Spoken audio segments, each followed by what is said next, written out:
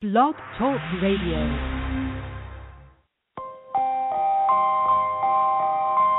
You are now listening to CLNS Radio, your source for all things basketball. You cannot stop this guy. This guy is unbelievable right now, and with the way he's playing, he's played an outstanding brand of basketball. You're trying to tell me he's not the next best thing? What are you hearing? Man, all I know is this guy can ball, and if you can come out and play with him, you can play with anybody in the league. I want your opinion. Call into the show. Why don't you drive the rack? Seriously, why don't people drive the rack more often? I'm fed up with this cookie-cutter brand of basketball. Now go out and hand check. What are you comparing? The guy's got grit, the guy's got moxie, and the guy's got heart. What more do you want? Ambition. Easy to dream a dream, though it's harder to live. Broadcast through Blog Talk Radio and CLNS Radio. They gon' let me for my ambition. Welcome to the Hooper's Log. Easy to dream a dream, though it's harder to live. Here's your host, Cmo Buckets. They gon' let me for my ambition. Welcome on into episode 38 today here on the Hooper's Log. It is your Christmas hangover edition 2015 here on the Hooper's Log. Yes, it is a Monday, December 28th, 2015. Shout out to my mom. It is her birthday today. She turns 55. And for that, happy birthday to her. But overall, it is a Monday, episode 38 on our daily edition here of the Hooper's Log. And we had quite the weekend. It was a weird weekend in the world of basketball. And overall in the world of sports, it was just weird. It was just different. It wasn't a cookie cutter week. Obviously, you had the performances on Christmas Day of Friday, and then you had some interesting games on on Saturday and Sunday after Christmas Day. The Cavaliers did not look like the team that we all expected them to be after this Christmas Day game on Saturday, and just some weird games last night in the NBA. And another big-time topic to talk about is the fact that the Philadelphia 76ers, they got their second win of the season. Think about this, people. They are now 2-30. Yes. Absolutely. 2-30. The Philadelphia 76ers. They got it done. Time for a playoff win.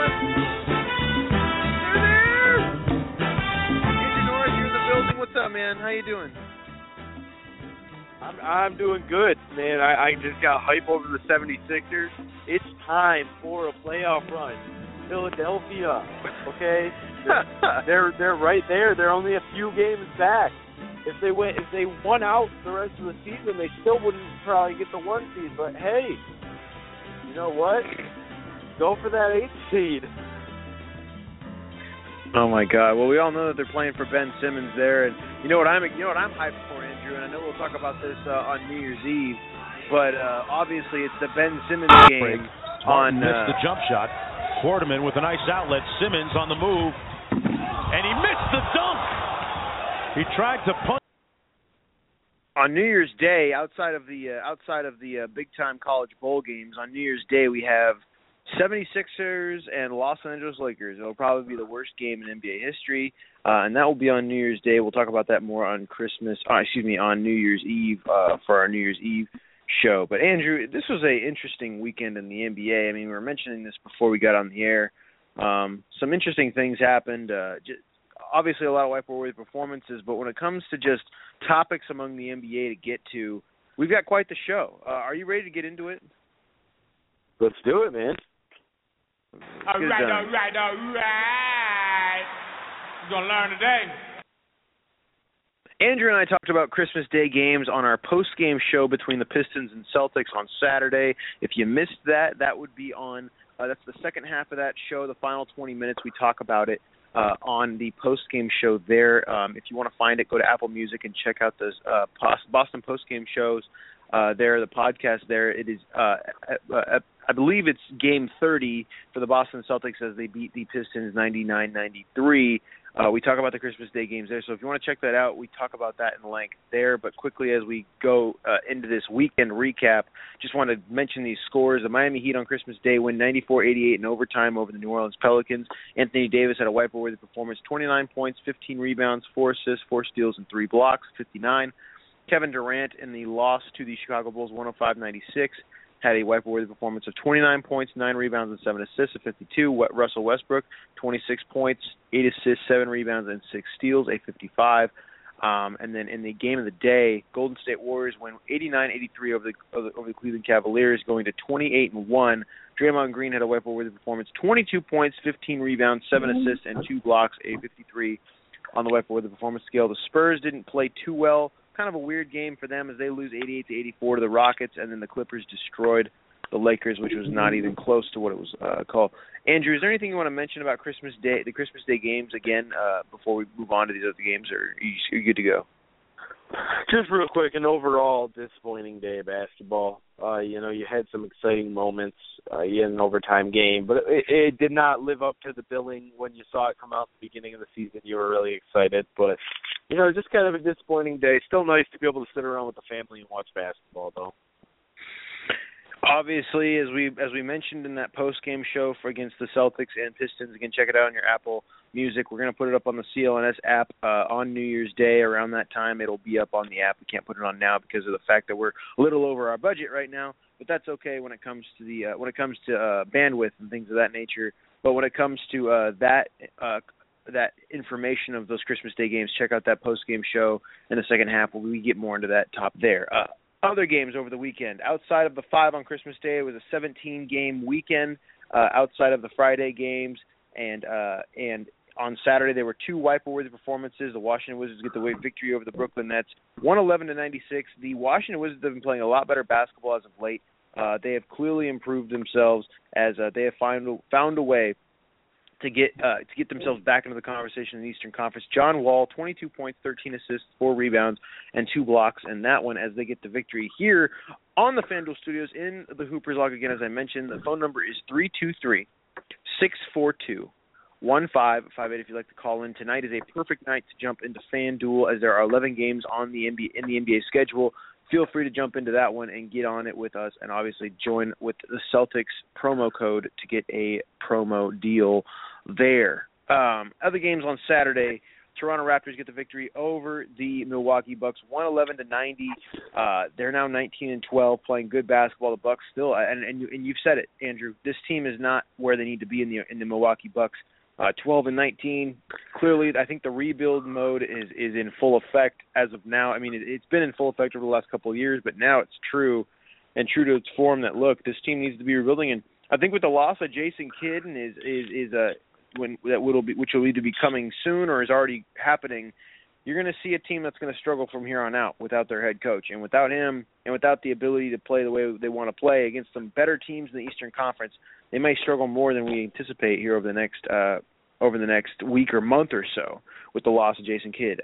Charlotte Hornets get the victory over the Memphis Grizzlies, 98-92. The Grizzlies are kind of turning into that average team that wins like 4, loses 3. That's going to happen from time to time, and Charlotte still just keeps chugging along, 16-13 after the weekend. Miami Heat get the victory over the Orlando Magic, and you mentioned this is okay. So the Orlando Magic are a team that have played outstanding this season. They're 17-13, but this was a game that really brought them back to earth. Look, when you have 2 superstars, well, I guess you could say fading superstars in Dwayne Wade and Chris Bosh. Dwayne Wade less so than Chris Bosh. Chris Bosh is still a superstar, but he's fading. But when you see 2 guys that are already solidified as champions and know how to win in this league on a consistent basis, that's going to happen against a young team in Orlando, and they're going to win more than not.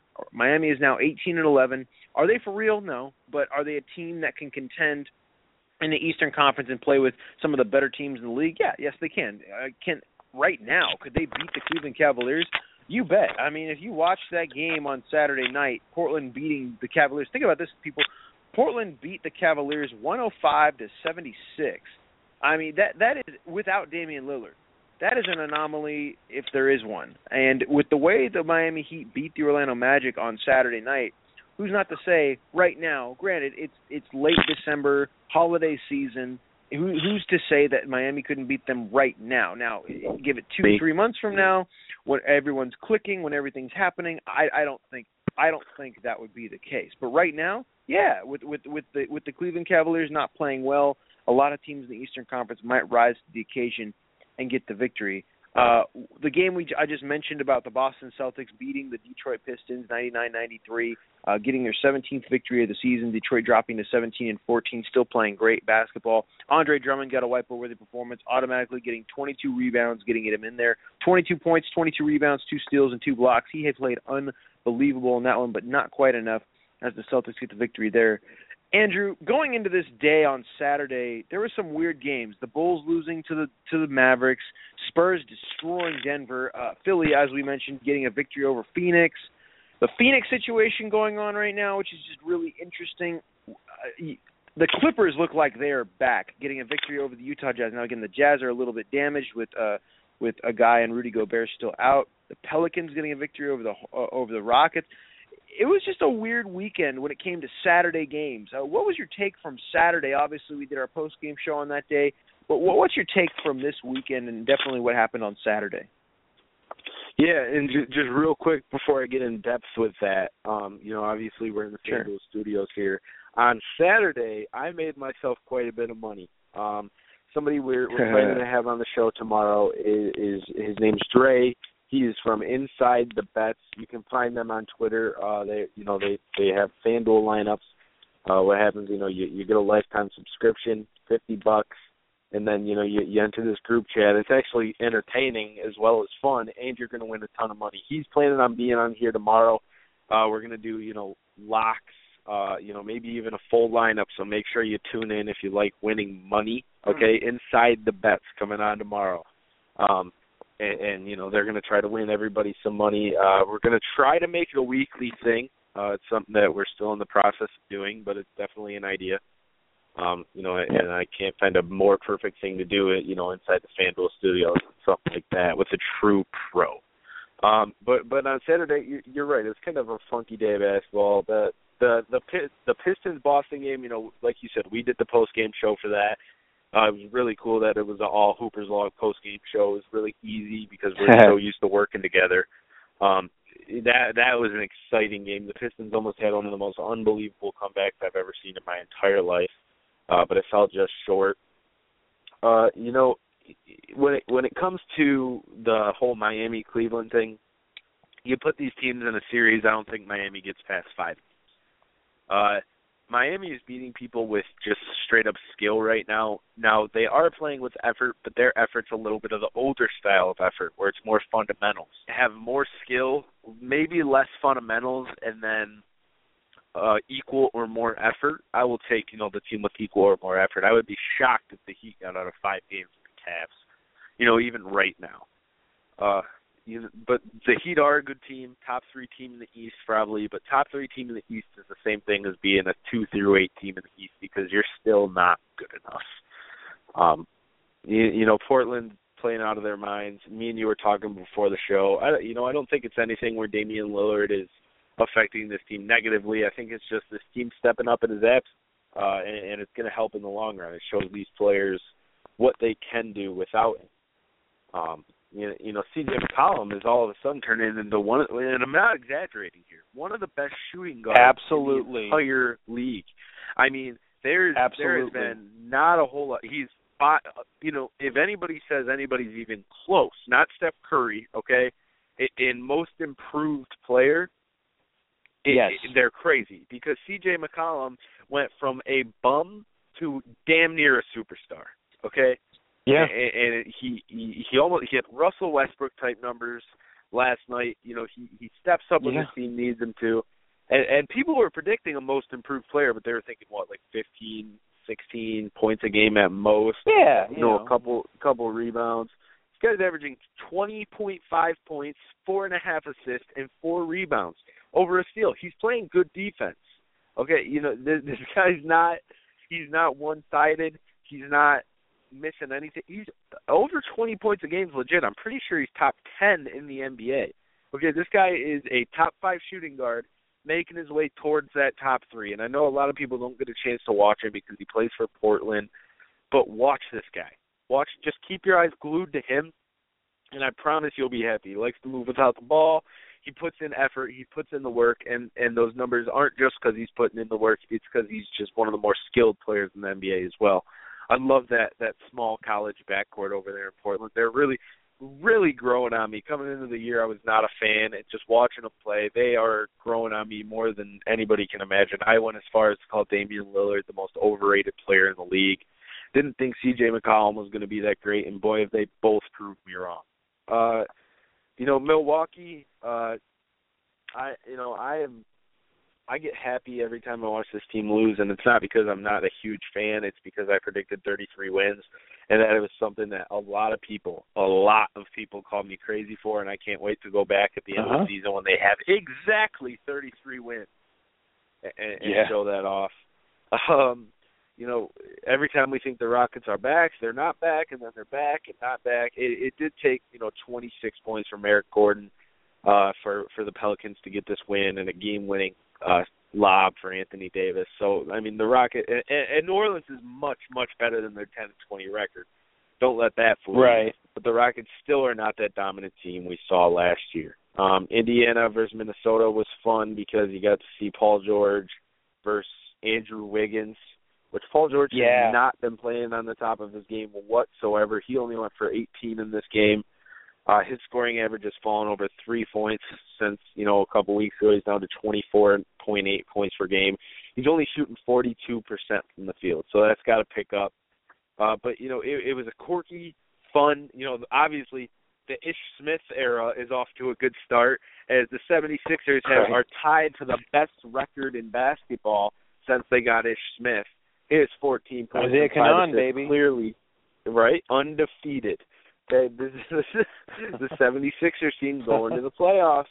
Just get prepared. I mean, Eric Bledsoe, we had him picked on Inside the Bets. We had him picked. You can't predict injuries. And guess what, guys? They're so good. We still cashed with Eric Bledsoe getting 4 points, 2 rebounds, and nothing else. We still cashed. Jeez. So these just to show how good these guys are, but. It's exciting watching Philadelphia win because each win is going to be so important this year because they don't want the worst record of all time. I don't know. I'm not sure if it's 10 wins or 12 wins. Of course, the Bobcats had that 8-win season, but that was in a shortened season. But it was a different, quirky, weird day of basketball. But you had fun unless you're a Cavs fan. Gosh, Andrew, I was okay. So last night I did this thing, and I don't know if you know this, but I only got like 4 hours of sleep last night. Mostly because I was staying up watching a whole bunch of open court YouTube videos about, Isaiah Thomas and all these guys talking about their favorite teams and whatnot. And there was a preview show that they did back in 2012, the year before LeBron won the championship with the Heat in his second season, winning the title, second championship. And you mentioned this Philadelphia team, and that was the year they were bringing in Andrew Bynum.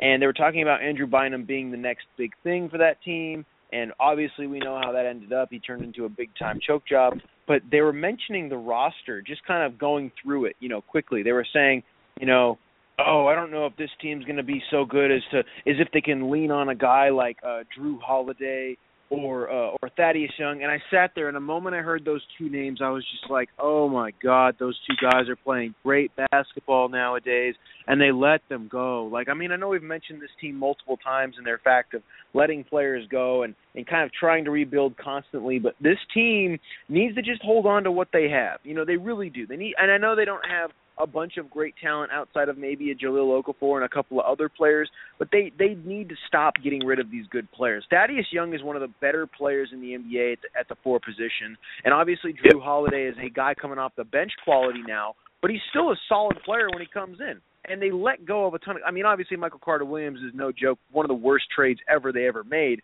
but there's a lot of deals they've made over these last 3 or 4 years that have just completely hindered the growth of this team. Obviously, the Andrew Bynum pickup doesn't help, but there's other situations where they've traded players that have just completely killed the chances of being successful in this league. And it's strange to say, but they would have been a much better team coming into this year if they would have just kept some of those guys. Sometimes the best move you can make are the ones that don't happen at all. And the Philadelphia 76ers, unfortunately, have shot themselves in the foot more than not. Going back to these Saturday games, Dallas beating the Chicago Bulls. This Bulls team, and I'm going to say it right now, and I said this about the Rockets about 2 weeks ago. I'm going to say this about the Bulls now. The Bulls have no chance of winning the title, people. This is what I see happening with the Chicago Bulls coming in over the next 6 months going into summer of 2016. This is what's going to happen. Derrick Rose is already worried about, going into even before the season started, Derrick Rose is already worried about his contract coming up in the next couple of years or year. He's going to be moved. He's not going to stay on this team, and if he does stay on this team is going to have a lot of problems.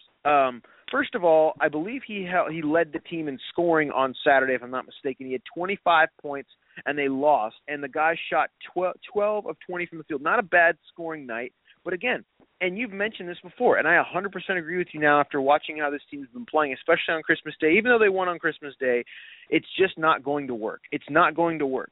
Derrick Rose having the keys to the car does not work for this team. It doesn't. Jimmy Butler is the best player on that basketball squad. Jimmy Butler is going to be on the Bulls for years to come. He's going to be the centerpiece, and I agree with them keeping him. But Pau Gasol is getting old. Guy is still fundamentally sound, but he's not the player that's going to get them over the top when it comes to winning in the Eastern Conference. Derrick Rose is just not the guy to work anymore there. He just doesn't work there with that team anymore. He's not the Derrick Rose from 2010, 2011. He's the Derrick Rose that is moving on and changing in his career. He's not going to work for that team, and he's going to be moved. Obviously, as we know, the whole situation with Joakim Noah, he's going to be moved. Taj Gibson's been talking about moving for a while. Nikola Mirotic is going to stay, but outside of Nikola Mirotic and Jimmy Butler, this is a moving parts team. I could see this team having a bunch of their players. This could be a team we look back on 2-3 years from now when these guys move away, because I have a feeling that Pau Gasol is going to leave this team. I have a weird feeling. I have a weird feeling that Derrick Rose is going to leave this team. I have just a weird feeling this team is going to implode from the inside out when it comes to their players. And Joakim Noah is going to go to a team where his skill set fits perfectly, where he's not going to be great, but he's going to fit perfectly when it comes to off the bench. Derrick Rose is going to go to a team where his skill set works perfectly. I have a weird feeling that this team, looking back 2-3 years from when this implosion happens, that people are going to look back and say, how did they not win a title? How did this not happen? How did it not work? Well, then you can explain, and then what people will say is, well, look, Derrick Rose was injured for 3 years. Pau Gasol was past his prime, but he wasn't being utilized the way he should be. Jimmy Butler wasn't handed the keys to the car like he should have been. Taj Gibson was completely undervalued. Granted, he plays a lot, but he doesn't. There's just a lot of weird things that go on with this team that shouldn't be happening. Doug McDermott does not play as much as he should. Aaron Brooks is a guy that clearly should play more minutes than Derrick Rose at points in time. It's a weird feel there in Chicago, and they do not have the feel of a team that's consistently ready to compete in the Eastern Conference, and you're seeing it right now as they're now fading to the bottom portion of the Eastern Conference. I'm saying it today. They're going to break up eventually, and people are going to look at them and say, how did they not do it? How did they not win? They're such a just messed up mess there in Chicago. What's your take on this Chicago team? Yeah, and just to further your point about how bad Derrick Rose has been, at many times this year I have called Kobe Bryant the worst player in the league. Now, if you want to compare his numbers to Derrick Rose, he's averaging three more points, 3% lower shooting. Derrick Rose is only shooting 38%. One less assist. Derrick Rose has 5.2. Kobe's at something like 4.1. And Kobe is averaging more rebounds, more steals, and more blocks. Derrick Rose is in the bottom 5 starters in the entire NBA this year. Don't think I'm exaggerating. Don't think, I'm wrong. I'm not wrong. This is maybe not fact, it's opinion, but he has been absolutely god-awful, okay? And I see these Chicago Bulls fans who I think I may have changed to the top 5 worst fans in the NBA as far as just knowledge goes, that I see them. Derrick Rose went out, he scored 31 points on 32 shots. And then I see Chicago Bulls fans in comment sections everywhere saying, it's still Derrick Rose's team. Like, he lost the team. It was the 4 overtime game. He lost that game for the Bulls. He even had it won if he didn't make stupid decisions over and over, but take bad shots over and over, miss open shots over and over. He takes jumpers that he's no good at. And it's not like this guy is Kobe Bryant or LeBron James, where even if he's on this cold stretch, he should be taking them. He was. He's not anymore. He should not have that trust. And I think partially that goes on Fred Hoiberg. Fred Hoiberg needs to take it over and say, guess what, Jimmy Butler is our guy. Against Dallas, Derrick Rose went 12 for 20, which is a good game for him, very good. But Jimmy Butler only shot it 11 times. Hit 25 points on 20 shots is a way worse ratio than 17 points on 11 shots. Essentially, Jimmy Butler was on pace for over 32 points if he took 20 shots. Jimmy Butler got to the line 8 times.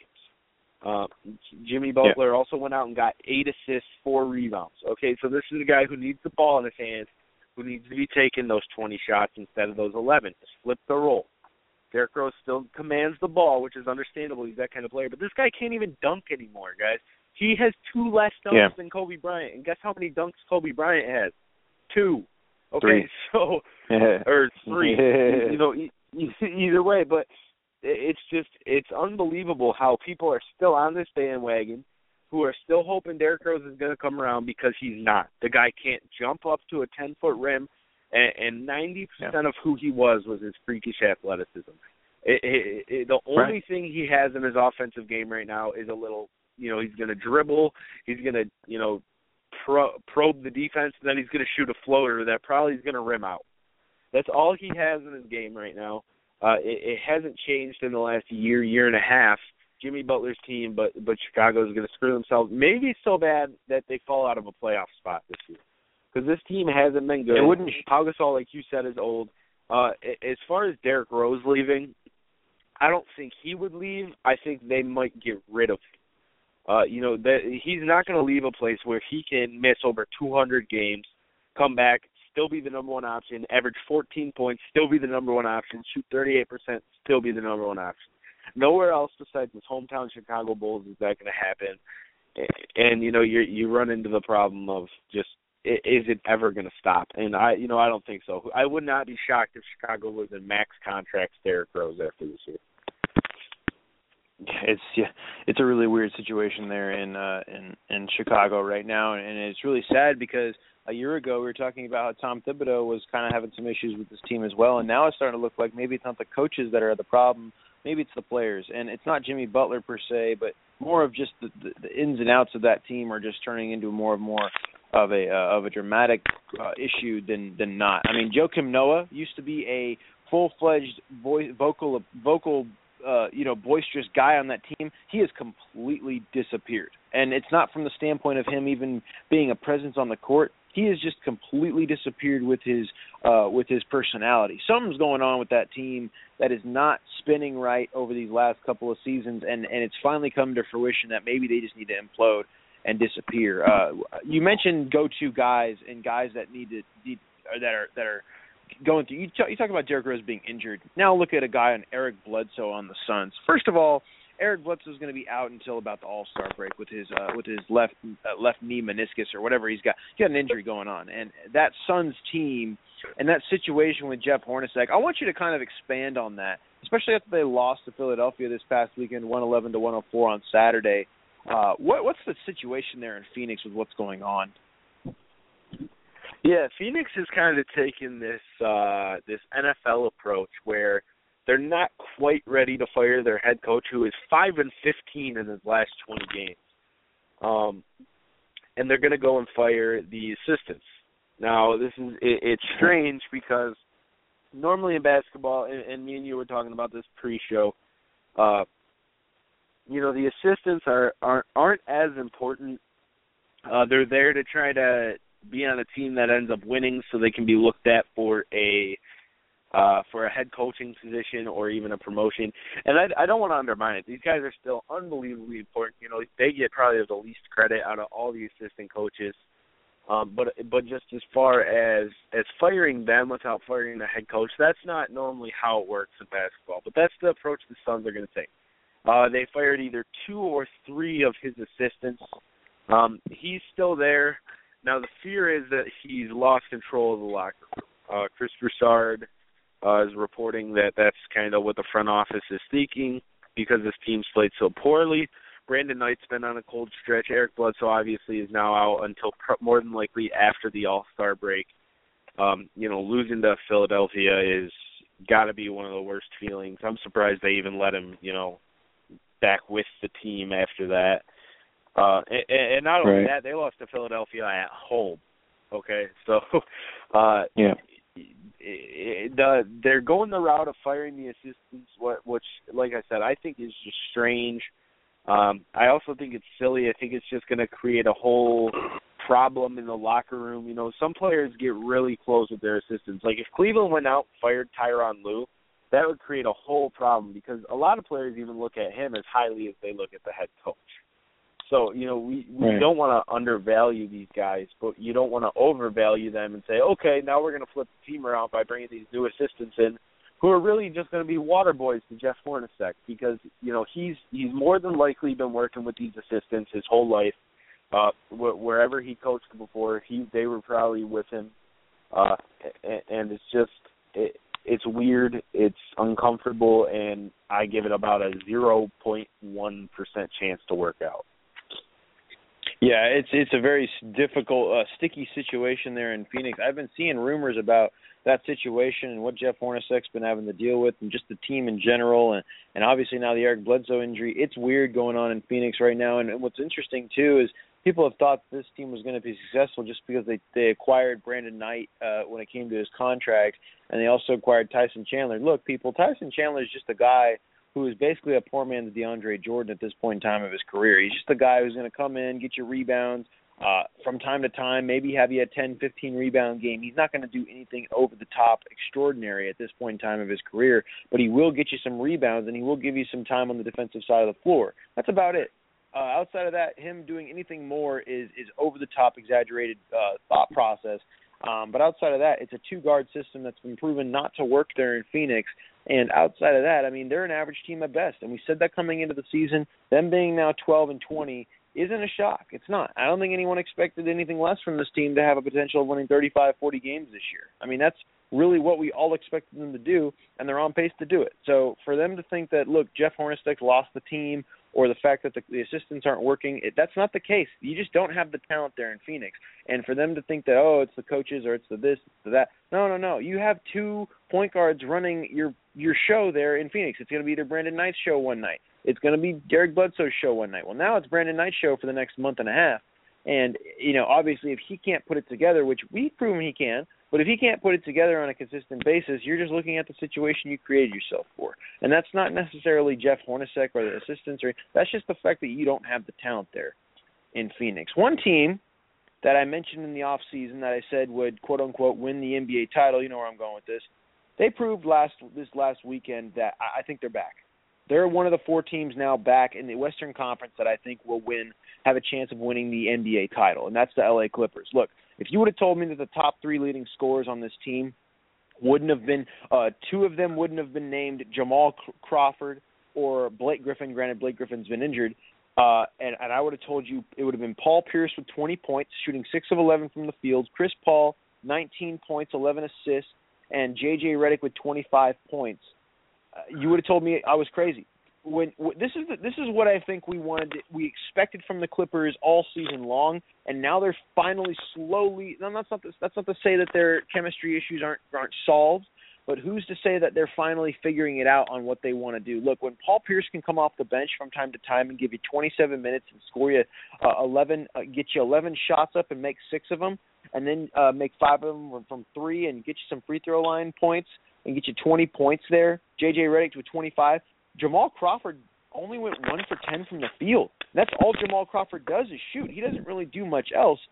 And he did not play well on Saturday night. And they still found a way to get a victory over a, granted injured Utah Jazz team, but so are the Clippers. They don't have Blake Griffin. They're losing a big-time player. And yet, this is what they did last year. The Clippers did this exact same thing last year. People forget quickly because of the fact that it was the Clippers were playing so good without him that they forget. But Blake Griffin was out for a solid 2-3 week period around the same time this year. And what happened? DeAndre Jordan and Chris Paul played outstanding basketball, and other guys around them stepped up. Maybe there's more of an issue on the court with Blake Griffin than we think. Maybe he's not quite the piece that they necessarily need there in L.A. And if they keep playing this way and playing well without Blake Griffin, who's to say that Blake Griffin won't be in the conversation for being a moving piece there for the LA Clippers? What's your take on this Clipper team as of late, and what do you think about the Blake Griffin situation there with him on the court and how he quote-unquote, probably not the best piece there for the Clippers anymore. I think it's going to end up helping them. Maybe not in the standings at the end of the year, but when it comes playoff time, and DeAndre Jordan had to play that number 2 option for, even if it's just 2 weeks, that's going to help his comfortability a lot. Now, the problem I hope you don't run into is what if this guy starts doing what he did last year when I believe it was Chris Paul got injured and started putting up 20 games every night and showing he can be a threat on offense. It's going to be really interesting because losing in the West is going to not – they're not going to miss out in the West. The bottom seeds in the West are below 500. This team's not going to finish below 500. But I think it helps get the flow for everybody else. And when Blake Griffin comes back, I fully expect him to be fine. Now, something I noticed, and it's very frustrating, is I get this guy can shoot now, but he's got to stop shooting so damn much because he is he's killing this team when he starts going cold from mid-range and he's not even thinking about attacking the basket. But, I don't think anything about, he's not a good fit for this team anymore. This guy's still a top 5, top 3, top 1 maybe power forward in the NBA, who's only getting better with age, and he's still got a few years. He's still got he's only 26, 27 years old at the oldest. Yeah. So he's still got 5, 6 years left of greatness before the decline even starts. Maybe a little bit less than that, but this is something that you got to hope. You got one of the better coaches in the NBA to get you through something like this.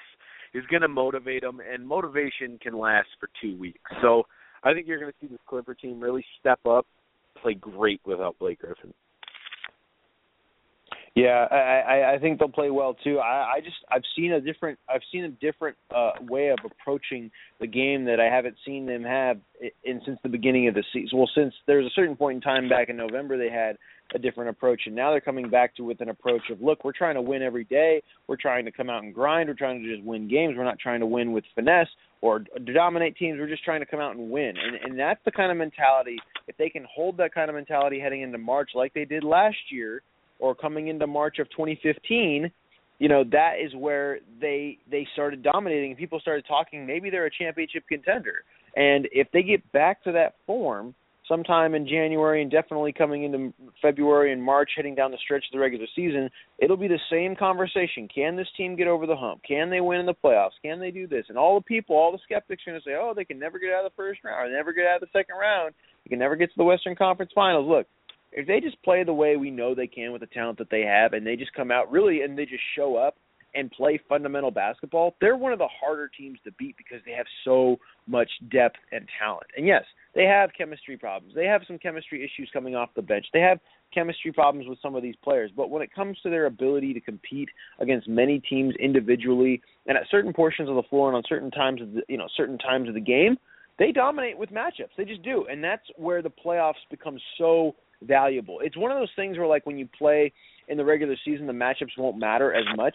But then come postseason time, matchups are everything. They are everything because that's where games are changed. Late in the game, if you have Blake Griffin on a smaller guy, it's over. Blake Griffin's going to win. If you have DeAndre Jordan on a small guy, just a small, not a center, but like a small, guard or something, it's over. You have Chris Paul on a weaker point guard, it's over. That's when matchups become dominant, and if this Clipper teams keep playing the way they're playing and they just get into the postseason with a good seed, that's when it becomes scary. And they've proven it, and they almost did it last year. Granted, they lost the Rockets, as we mentioned before, but they can still find a way to get done. Mentioning the rest of these games over the weekend that we forgot to mention, on Sunday, Memphis gets the victory over the Lakers, 112-96. Not a shocker there. Memphis now 17-16. The Lakers 5-26 heading into this week. The Boston Celtics, they've now won 4 in a row, Boston. I mentioned this in the post-game show. If you want to go back and listen to it from our Pistons and Celtics game, they have a schedule that's laid out very easily for them over these next couple of weeks. And the Celtics team has now won 4 in a row, beating the Knicks, 191 on Sunday. I'm telling you, this Celtics team can get on a run, and they can find themselves nearing the middle pack of the Eastern Conference within the next couple of weeks. I can guarantee you that. A concerning game, but a win. A win, but a concerning win for me in the Oklahoma City-Denver Nuggets game. And this has been talked about in many stretches throughout either TNT, NBA TV, which, by the way, Andrew, I don't know if you know, but my parents upgraded. Well, I wouldn't say upgraded, but they moved to Dish TV, and now they have all the packages, and now I can watch NBA TV. So finally, I can record games and watch NBA TV ball games. So thank God. But the point is this Oklahoma City team is, and it's becoming more and more evident, and this game was a clear indication, it's a two-man show. This team is not finding ways to utilize the rest of their ball club the way we expected them to. Look, we made the point, Augustine, Cantor, Waiters, Collison off the bench, Payne, Morrow, these guys are all solid, really good off-the-bench basketball players in the NBA. The problem is when Enes Kanter is your main scorer off the bench with 21 and Dion Waiters is 4, Augustine 0, Collison 0. Collison and Augustine really aren't known for scoring, but they're known for more than that. When they're not really involved and they play a combined 19 minutes, and granted Payne is a very young point guard, but Steven Adams 2 points, Ibaka 19. Okay, Ibaka had played a little bit, but really Russell Westbrook had a wiper-worthy performance again. Kevin Durant had a wiper-worthy performance. This team combined had 27 assists in this game, and more than 22 of those 27 assists were from Kevin Durant and Russell Westbrook. Look, I understand they sharing the ball. I understand they're getting their stats up and they're trying to improve stuff, but I'm starting to see an indication from more than Kevin Durant than I am Russell Westbrook, because Westbrook's going to do what he always does. This is how Russell Westbrook plays. 30 points, 12 assists, 9 rebounds, 63 on the wiper-worthy performance scale, an unbelievable game. But Kevin Durant is turning into a guy who's really relying more on his stats than he is on winning. And now his stats will come with the winning. When he has good games, it's going to more than likely result in a win. But from what I've been seeing from him, he's more looking to boost his stats, to boost his going into the off season now than I think he ever has before. And that's no knock on him, because he's an unbelievable player. He's a top 2, top 3 player in the NBA when healthy. But more than ever, I'm watching this guy play, and when I do, I look at his stat line, and it doesn't spell winning, it spells boosting his marketability, which is fascinating, because I always thought he was a guy who was down to win, and he still is. But when it comes to his stat line, 26 points, 10 assists, 5 rebounds, 51 on the wiper-worthy performance scale, not a bad game at all. It doesn't spell a winning Kevin Durant. 11 to 21 from the field. That's not bad. I mean, that's still good. But it's different. It's a different Kevin Durant, and it's a different Russell Westbrook. They're not including the other players on the team as much as they should. And there's been points made on the NBA TNT show where they said, look, when you play with great players, the game should come easier. The only guys on this team outside of Russell Westbrook and Kevin Durant that have been playing well are Enes Kanter and Serge Ibaka, and the only reason is because they're big men. They combined for 40 points in this game against the Nuggets, where Russell Westbrook and Kevin Durant combined for 56. 44 plus 56, Andrew, is 110 points. Actually, excuse me, that is 100 points. The other 22 points came from Dion Waiters 4, Steven Adams 2, Robertson 10 points. And then you get 6 from Curtis Payne. You're looking at a team where they really are just relying on 2 guys now. And it's becoming more and more evident that maybe Kevin Durant is turning into the let's just get through this season and go into the offseason ready to move out of here, or ready to make the giant deal that he wants to make. Because this doesn't look like a team that's really wanting to win a title. And granted, it's December. It's still late in December. And who knows, in 2 months, they could turn it all around and they could turn into an all-around team again. But as of right now, this formula of winning is not conducive to winning in the long term. What's your take on this team? No, yeah, it's not. It hasn't been since James Harden left, weirdly enough. And you know what? It got Scott Brooks fired. It's going to end up getting Billy Donovan fired because – and I don't think it's that they don't want to win. I just don't think they're good winners. And as a LeBron fan, trust me, I hate to hear that because I think it's nonsense most of the time. Somebody like LeBron's a good winner. Somebody like Charles Barkley, who never won a championship, was a good winner. Just being a good winner doesn't mean you're going to win because these guys aren't good winners based on the fact of they're going to get their numbers no matter what. You see, if Charles Barkley had a chance to win a championship, he would happily say, okay, give me 10 points a game. Michael Jordan, Kobe Bryant, LeBron James would happily say, give me 10 points a game. Okay? Right. They would love 100 times more to be able to, get 30 points, 10 assists in that game. But it's all about the rings. These guys, if they were going to win a championship and you said, yeah, you're going to get 10 points and play 20 minutes, they'd say, let me on a different team. And I think it's that way with a ton of players. I think it's that way with James Harden. I think it's that way with Steph Curry, Russell Westbrook.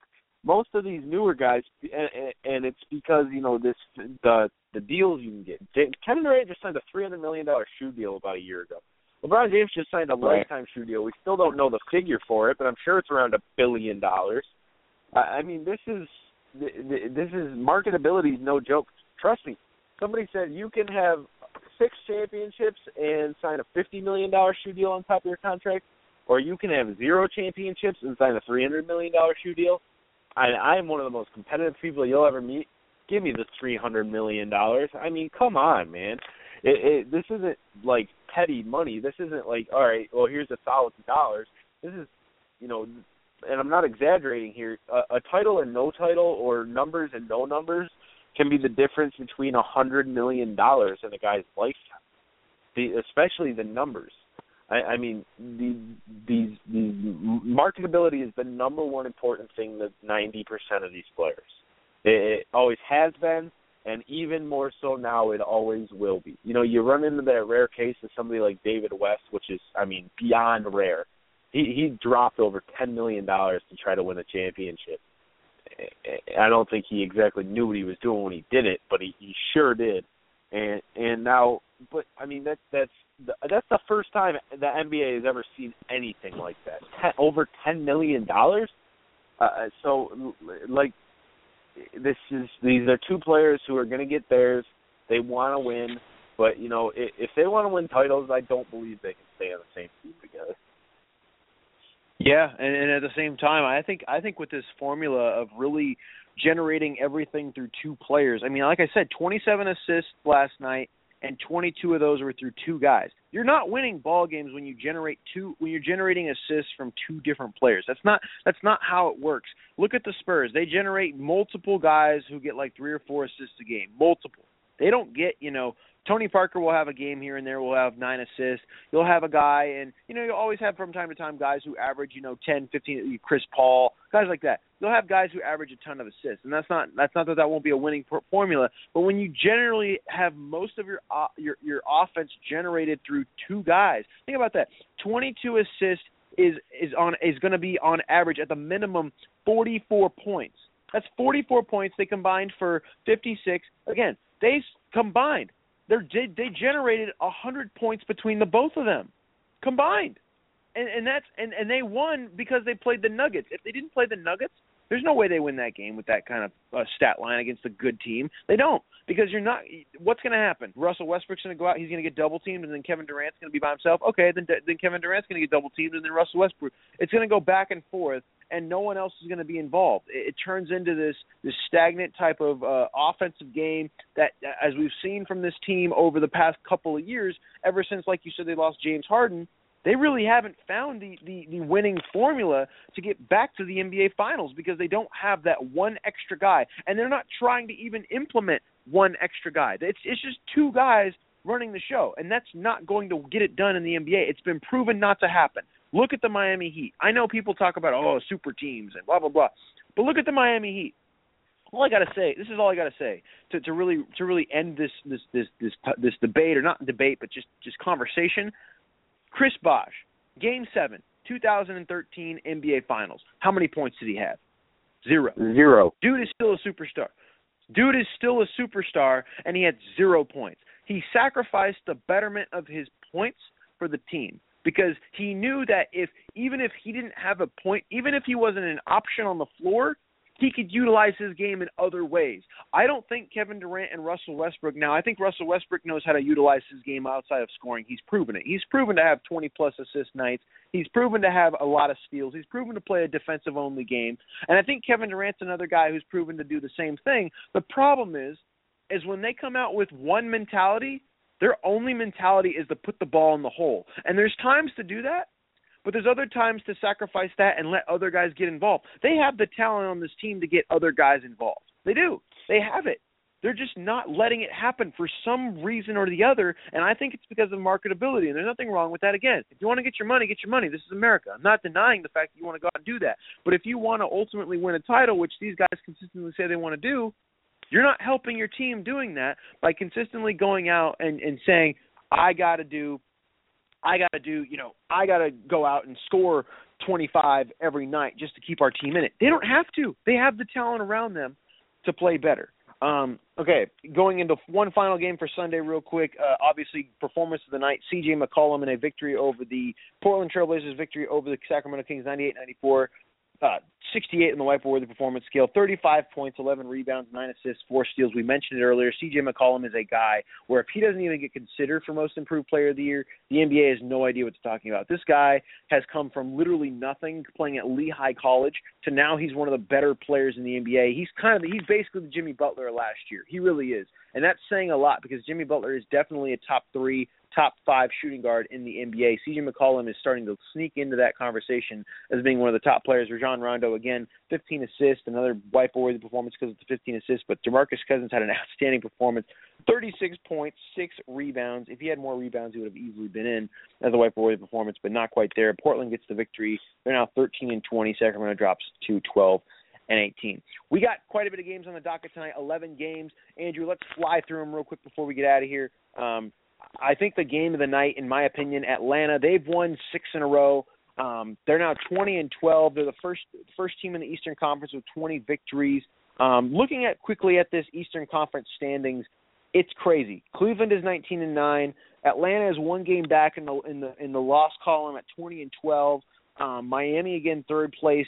Toronto's 19-12. Indiana's hovering around the 5th spot. Boston again has won 4 in a row. And Washington is sneaking up. They're 14-14. They're nowhere near where Chicago, Orlando, Charlotte, and Detroit are, but they're sneaking back up into conversation form. This Eastern Conference is coming up, and tonight in that one, in the Eastern Conference with the Atlanta Hawks and the Indiana Pacers, that's going to be a good one there. Lakers play the Charlotte Hornets. Lakers are going to get destroyed in that one. I don't think there's another chance. That Orlando and New Orleans, that's going to be a fun one because of Nikola Vucevic and Anthony Davis. Both teams they play a very fun brand of basketball. Clippers and Washington, that's another fun one to watch. Chris Paul and John Wall is always a fun one to watch there. Miami Heat and Brooklyn, expect Miami to win that one. Toronto and Chicago, if Chicago keep playing the way they're playing, Toronto will get it done. Dallas and Milwaukee, Dallas has been playing good. They're going to beat Milwaukee in that one. San Antonio and Minnesota, take San Antonio all day. Cleveland should bounce back against the debacle in Phoenix right now, especially if Kyrie Irving, I heard Kyrie Irving's not playing, but in a back-to-back, but it doesn't matter. Kyrie Irving will be back, probably playing in that one, probably have a good game. They should get the victory in that one and go to 20-9. Philadelphia and Utah. Now, I haven't said this all year, and this will probably be the first time I say it, but Philadelphia can come out and win this game tonight. And that's no knock on the Jazz, but when you don't have Rudy Gobert down there, there's nothing that can really stop Nerlens Noel or Jahlil Okafor. So Philadelphia has a chance to win tonight in Utah. Will they? I don't think so, no. But can they? Yeah, they can. They definitely can tonight. And tonight is a chance to get win number 3 for them. And then obviously I think the game that everyone's going to be tuning into to see how far this team can keep going is Golden State and Sacramento. I think Golden State gets the victory, but it should be a fun one there. Andrew, what's your take on tonight's games? Yeah, Philadelphia is about to start 2-0 in the Ish Smith era because they're getting ready for that playoff run, like I've said. You got a lot of stinkers tonight, like Miami against Brooklyn, Dallas against Milwaukee. I don't think is going to be too fun. I'm really excited for San Antonio against Minnesota. You got what I think is a rivalry in the making in Kawhi Leonard versus Andrew Wiggins. You never really want to watch the Lakers unless you're, just ready to watch Kobe these last 50 times, whatever it may be. Clippers, Washington should be fun. Game of the night, I think, and it's because it's on national TV. Otherwise, not at all. It's Toronto versus Chicago. Chicago loves playing on national TV. I don't even know if NBA TV is considered national TV, but in my mind it is. Right. We're having, just real quick, we are having Dre on tomorrow. It'll probably be somewhere towards the middle of the show. At Inside the Bets, I believe, is the exact handle. he's going to be coming on, giving a few different things for FanDuel. Guys, go sign up. You'll be right in the group chat with us. We got Kirby. Let's see. We just got a message from Chad, Brandon. We got a whole bunch of people in here. We just got Kim Rose who signed up. I'm going to get Chris to sign up because I know Chris likes money. So I'm going to definitely talk him into it. But go sign up. Be in the group chat. We can talk some basketball. We can talk some FanDuel. And like I said, he'll be on tomorrow. So that's going to be fun. Yeah, it should be a good time. We'll definitely have him on. I wanted to hit upon college basketball real quick before we get out of here. No games really on tonight worth mentioning, but over the weekend there was one big rivalry game, and that was Louisville and Kentucky. Kentucky getting the victory 75-73 over Louisville in Lexington. Number 12, Kentucky getting the victory over number 16, Louisville. Obviously a heated rivalry. My family is about 15 minutes. They're about 15 minutes south of the Louisville campus. So that is a big-time conversation piece for them out there. And Kentucky getting the victory, not shockingly there, but a close one, 75-73. Conference play doesn't really kick off until New Year's Day. I just looked at the schedule. Probably New Year's Eve, actually, more than likely. That's really when we'll start talking about it. Probably New Year's Eve, we'll really kind of get more into college basketball. But for now, the new rankings just came out, I believe, within the last couple of minutes. Michigan State is still ranked number 1, Kansas number 2. I think these are still the same rankings, if I'm not mistaken. Probably not, but either way, the point is the rankings are out in college basketball. Go check them out.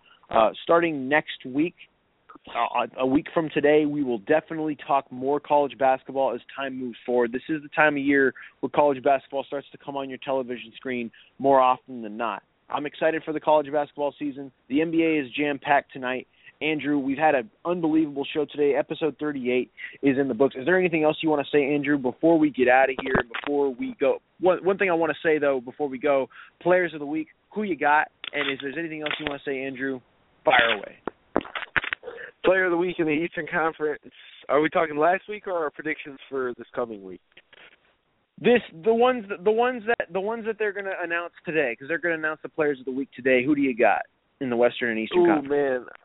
Man, I'm going to go biased, and I'm going to say Andre Drummond gets his third. I believe he had 2 20-20 games in this last week. Yeah. In the Western Conference, I just wild guess James Harden been putting up some fun numbers.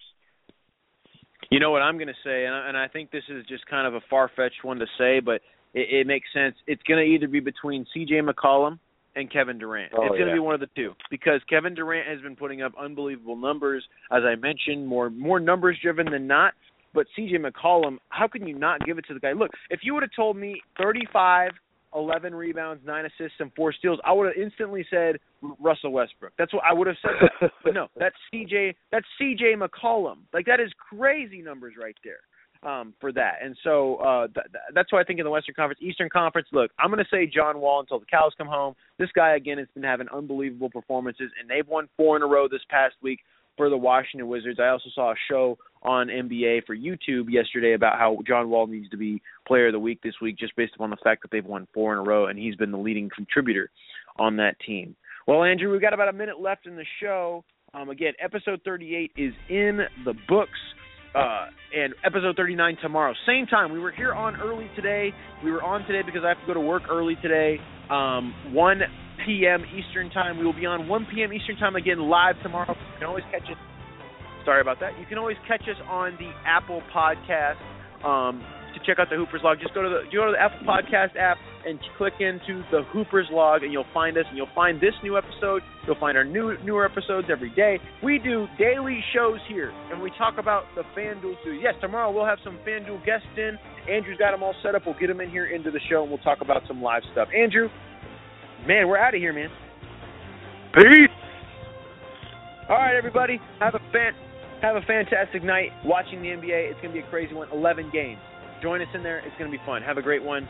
Enjoy the holiday season, people.